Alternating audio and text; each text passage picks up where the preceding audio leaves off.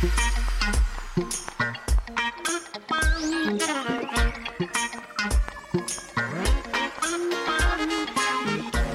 live from the Hoban Law Group here in Denver, Colorado, I'm your host, Eric Singular. We're sitting alongside President and founder of the Hoban Law Group, Bob Hoban.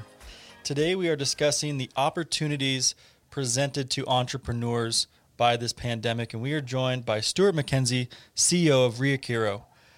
Stuart, tell us about the impact on the Ukraine that coronavirus has had. Well, specifically, our business is based in, we've got an office in Ukraine, and we have a production facility in Poland. We sell across our CBD range of products from our Polish facility all across Europe. So what we're seeing is different countries are at different stages of the virus.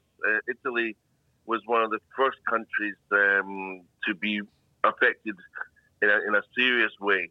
And but they'll be really the first ones out. But we can see that the same effect coming into Germany now, into the UK market. So we see it that the same thing's going to happen as it has in Italy, in Ukraine, and other countries in Europe. But within a week, 2 weeks, 3 weeks behind each other. So many are taking the same precautions. But just at different stages. So they're closing down schools now, basically throughout Europe. The big shopping centres, all the concerts, the supermarkets. I know that people are. One of my friends in Bulgaria was shopping in Lidl, and he said, "Yeah, they're just shopping one by one. You could only get in the supermarket one by one." And I said, well, I'm assuming then there was 50 people in the supermarket. As one comes out, one comes in. He said, no. He said they're only letting one person in the supermarket at a time. Wow. And so, these things, and then people are panicking, they're panic buying and things which is not helping. But, and things, retailers, big retailers that we're talking to, although they're doing very good business at the moment, you can imagine, they're starting to see cracks in the supply chain. And they obviously know this is going to get worse over the next weeks and months. So they're definitely worried about that. That's a sort of overview of where we are at the moment. We've of course, we deal with a lot of our CBD products. We deal with a lot of small, medium-sized retailers because in Europe, the big retailers are not really taking this on because Europe doesn't have a European law about CBD. Most countries are told to interpret it in their own way, which makes it still a very grey way of interpreting the law. And I know Bob and the Hoban Group are doing a great job to try and help with this, but each individual retailer and company are interpreting the law in a different way. And the big retail don't see grey; they either only see black or white. And so we need to, get the footfall of our CBD. So that's why we're dealing with a lot of small retailers. A few big retailers have come on board, of course.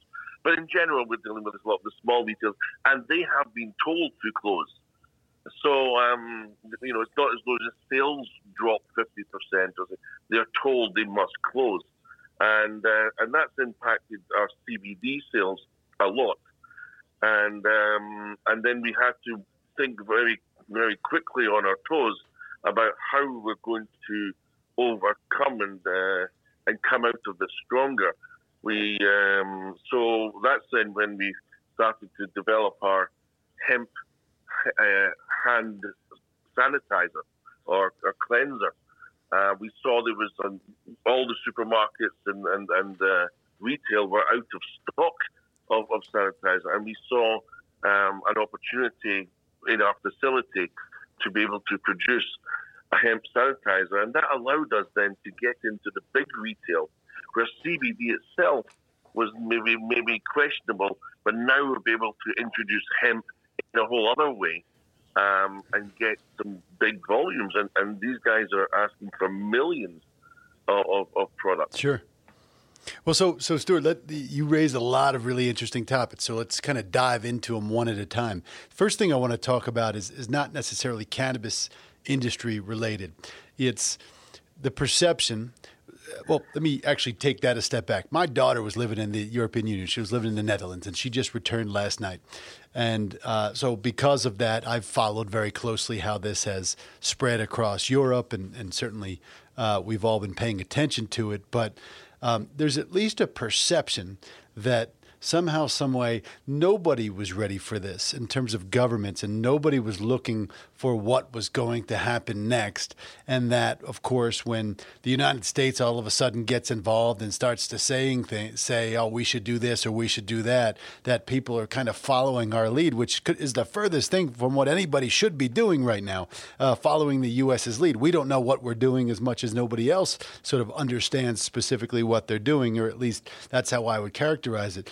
What was happening from a policy leadership position based on your observations across Europe before the United States sort of stuck its head into this thing? To be honest, I don't see it from that side. I think we were getting signs before the U.S. to sort of involved from Italy, saying, guys, to the rest of the Europe and the world, don't make the same mistake as us. You know, we didn't listen. We didn't take it seriously. They didn't act fast enough.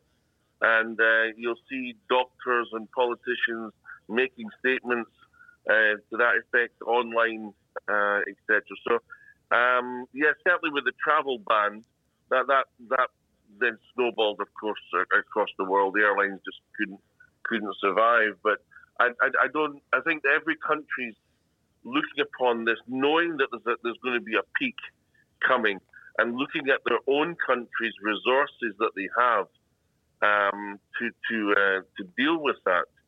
So, you know, whether it be the UK under the NHS or Netherlands or whatever, or Ukraine, they're all very different institutions, and they can only handle so many people coming to them. So it's a case of they don't want everybody running at one point, so to spread it out. And I think different governments have got different ways that they're going to try and handle that. And you know, it's also what they have in stock. You know, again, a big rush. Suddenly, they're out of stock of all the medicines they need. So it's a very, very difficult situation. That's why we see, the UK is a little bit behind other countries right now in Europe, and they're getting some bad press about that, where they've closed schools late, and they're still allowing public transport, and they're still allowing gatherings in pubs, where other people have closed restaurants, they've closed schools, they've stopped the undergrounds or the metro stations. They've really made it so quarantine means quarantine, and to as much as possible, and it's only supermarkets and pharmacies that are going to be open. So shifting towards that notion, another thing you brought up a moment ago was the difficulty across Europe in trying to get products into supermarkets, pharmacies, and the like, mainstream retail distribution. And that's been a challenge. It's been a challenge in part because, as you mentioned, there's sort of no overarching uniform way that the European Union handles these products, from non-psychoactive cannabinoids from hemp. There is no clarity from the FDA equivalent across Europe, the European Commission. There's this issue of the novel foods designation, meaning that the European Commission is treating CBD products or non-psychoactive hemp cannabinoids as if they are for the first time ever being introduced into our food supply chain. So that's created confusion. Tell us a little bit about the difficulty in trying to find distribution prior to the coronavirus pandemic for products that are produced. I think you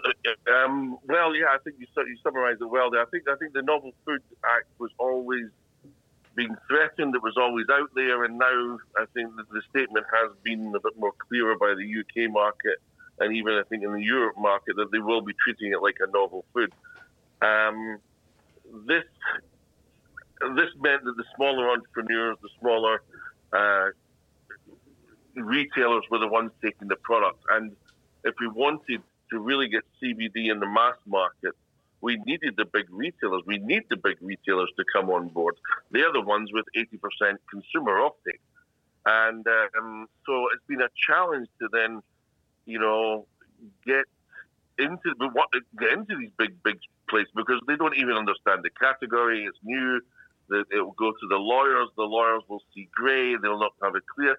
So they say no. Some retailers like Holland and Barrett in the UK have applied and worked with their lawyers to what they call have a defensible position with CBD. So and they've carried the product, and within I think 12 months it became, I think, the most profitable category that they were selling. So we know that the consumers love it, and there's a demand for it. We know that the European Union and the World Health Organization say it's a safe product. However, the big retailers, and that doesn't help when you don't have Facebook and Amazon, etc., and these big tools are all against CBD going to the mass market. So what we've done as a company is try to say, okay, well, let's have a hemp range of products. So it's a non-CBD. So we start with that. We start building a brand. We start introducing hemp in cosmetics, with have a hemp oil range, have a protein, and slowly then start educating and being able to get our products into the market. The whole novel food thing, I think there's now over 50 companies applied so far, but it's still very unclear how long that's going to take, what the cost is, and even if you would get it. There's also some rumors about the pharmaceutical companies wanting to take a serious stake in it, and are ready to come on board after these smaller companies will go out of business and not survive the next 12 months, right? It's also difficult to get licenses in Europe to have CBD extraction, because countries will say, well, it's not novel food, you need a novel food before we can sign off and give you a GMP license to extract CBD. So many people are just having licenses for GMP under foods, but actually not specifically mentioning hemp. It's still, so that's what people have done. But so that's how we're getting into retail, is through our hemp seed range and the hemp sanitizer. This is how we're going to survive in this crisis, is introducing the hemp sanitizer. And then when we put that online, we're going to be selling that to consumers in say, packs of 10. But what we're going to do is give a free bottle of CBD with that. So I think that will also give us a new audience that needs the sanitizer, and here's the CBD that's also going to help you cope with this current situation we find ourselves in. So that so let's focus. Mm-hmm. Yeah, let's focus in on that, because you caught my eye when we were talking the other day about this product, and certainly there's a need for it in the world. So in times of crisis, there's always opportunity, and opportunity doesn't necessarily mean that it's someone taking advantage of something. It's providing a product that the marketplace needs that helps people, and that's what you've always been about at Reakiro. Talk about the hand sanitizer product in more specific detail. Tell us what it is, what properties that cannabis or CBD in this case can help, or hemp can help make the product better. Tell us a little bit about what brought this product to the forefront. Guys, but yeah, I mean, as you say, it's, everybody's saying, wash your hands, clean your hands. At the moment, there's no stock available. I mean, my sister in the UK was telling me that they're trying to buy soap, they're trying to buy something, there's none available. So that was the first thing that said, hold on a second, well, there's a need here. And how can we, as Reakiro, help get this into the market? And we wanted to stay true to the hemp business that we're in. And hemp oil-based product. This is not a CBD product, right? Because again, I wanted it into mass retail, and not have any problems and we can advertise it on Facebook and Amazon and everything else. So the hemp oil, of course, with everybody washing their hands all the time, this oil will help moisturize your hands as well. Okay, so, and we work with different formulators that we have. We're actually working on a non-alcoholic based product as well. But this it's a good product. And but we also have to go through the European certification process, and that's what we're fast tracking just now. Our staff are working through the night, and really we put this product together within 3-4 days. Really, it was that quick. And we've got the website and all the attributes to the product and the certification. And the challenge here, Bob, is getting hold of the bottles, is getting hold of the raw materials. Because although they've shut down the borders in Europe for people to travel, there are commercial ways that we can get product into the country, but China, of course, is lagging behind because of all the factories in China not working. They don't have big supplies, so it's taking several weeks to get products from there. Everybody in Europe's already out of stock. So these are more the challenges than it is about having the sales. I know there's a company in Florida. One of my friends in London just gave an order, I think, for 30,000 bottles. But it's a 6-week waiting time. You know, they've got 6 million on order. This is not hemp-based products, it's just a sanitizer, but it shows you the demand.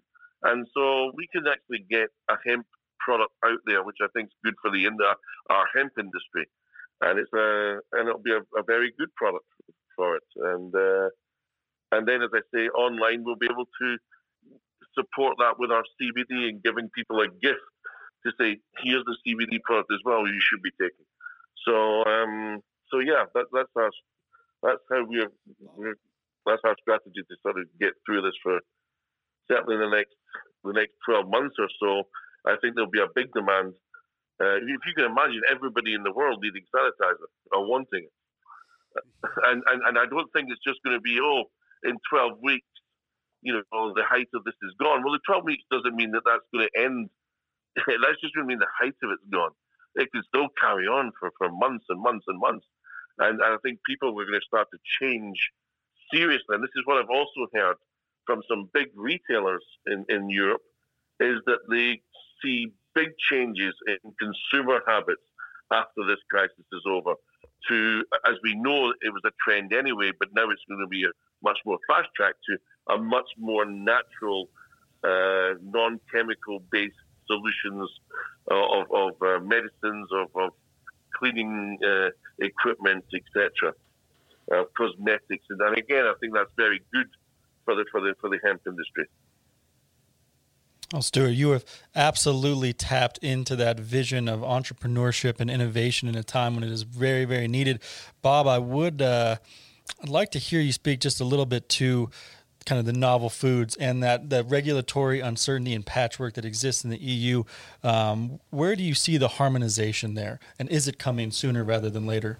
Well, we'll see how this pandemic, the coronavirus, impacts the progress there. But ultimately, the idea of enriched cannabinoid products, meaning that high levels of cannabinoids, not just trace amounts of cannabinoids. Trace amounts of cannabinoids have always been in hemp seed oil, cold-pressed hemp seed oil, et cetera, right? So we know that exists.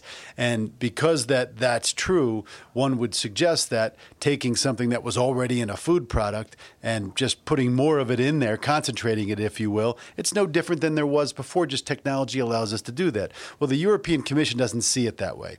The European Commission looks at it as if this is a brand new product. It's never been in the marketplace before. Therefore, they've concluded that it is, in fact, a quote-unquote novel food. What does that mean? That means that if it's a novel food, it doesn't mean you can't put it into the marketplace. It just means that they have to create new rules and regulations for its safety. They need to study its toxicity, whether it's an adulterant, things that we as industry people already understand the basic facts about, but these government organizations do not. So that's really the process and the progress. And this will, unfortunately, likely slow down the establishment of those rules. However, the silver lining, especially as it applies to Europe as a whole, not Europe as a governmental entity, looking at the UK. Stuart, to your point, the UK perhaps expedited because of its Brexit, because of other reasons. The UK has stepped out there and said, we're going to be the first country in the world to really get our arms around how we're going to regulate CBD products, non-psychoactive, hemp-derived cannabinoid extracts into the marketplace. And we're going to do it first, and we're going to do it the best. The UK right now is one of the leaders, if not the leading producer, distributor of cannabinoid products in Europe, non-psychoactive from hemp. And its regulatory agency, I believe, Stuart, that's the FSA, the Food Safety Authority, something along those lines. The FSA is going to be the first out of the box to do this. How does that impact your business, Stuart? Producing high-quality CBD products, does that mean that you have to go to Europe, or does it mean the UK, or does it mean you distribute in the UK? What are you seeing out there on the novel foods issue? Yeah, Bob, it's where we're going to produce the products, right? So we're producing in Poland, and that's under the EU. Now, and that's going to be tied into the novel food of Europe. So either if we wanted, we'd have to go to and set up an operation in the UK market only for the UK. So, it doesn't matter how. That was the only way it would work. What I need is the European Union to make it. If they want to make it novel, then fine, but at least make it a fair playing field so everybody can participate. I'm very scared that because it's a new thing. I mean, we've invested millions into our facility, right, and to make it a full GMP compliant. However, right now they're saying, well, if you really need to, the letter of the law says that this has got to be novel before you can extract, because you're going to extract THC out of this is going to be higher than the legal limit, and that's what we're fighting with at the moment, Bob. Right? It's not so much. Yeah, we sell a lot to the UK is our biggest market, and it's bigger than Germany at the moment. But the Germany is a zero THC market, so if you want to sell CBD, there's going to be a zero THC product. The UK still allows a 0.2 or 0.3%, and the market's growing. Right. So yeah, I'm happy that the UK is taking that step. They've got some big companies there, big pharmaceutical companies also, that will be interested to see what play they have there, and what's under medical and what's going to be under food supplements or whatever. It's just going to be interesting to see, Bob. I mean, our strategy is going to be, either a CBD company, or I'm going to have to look at being go into the wellness space where it's much more herbal solutions, including CBD. So we're constantly monitoring it. Obviously, we're going to put our application in for novel foods, but we're going to be careful, that we don't do things that are illegal. Even extracting CBD at the moment, I don't know how many companies in Europe really have the paper necessary to say, yes, I officially can extract CBD and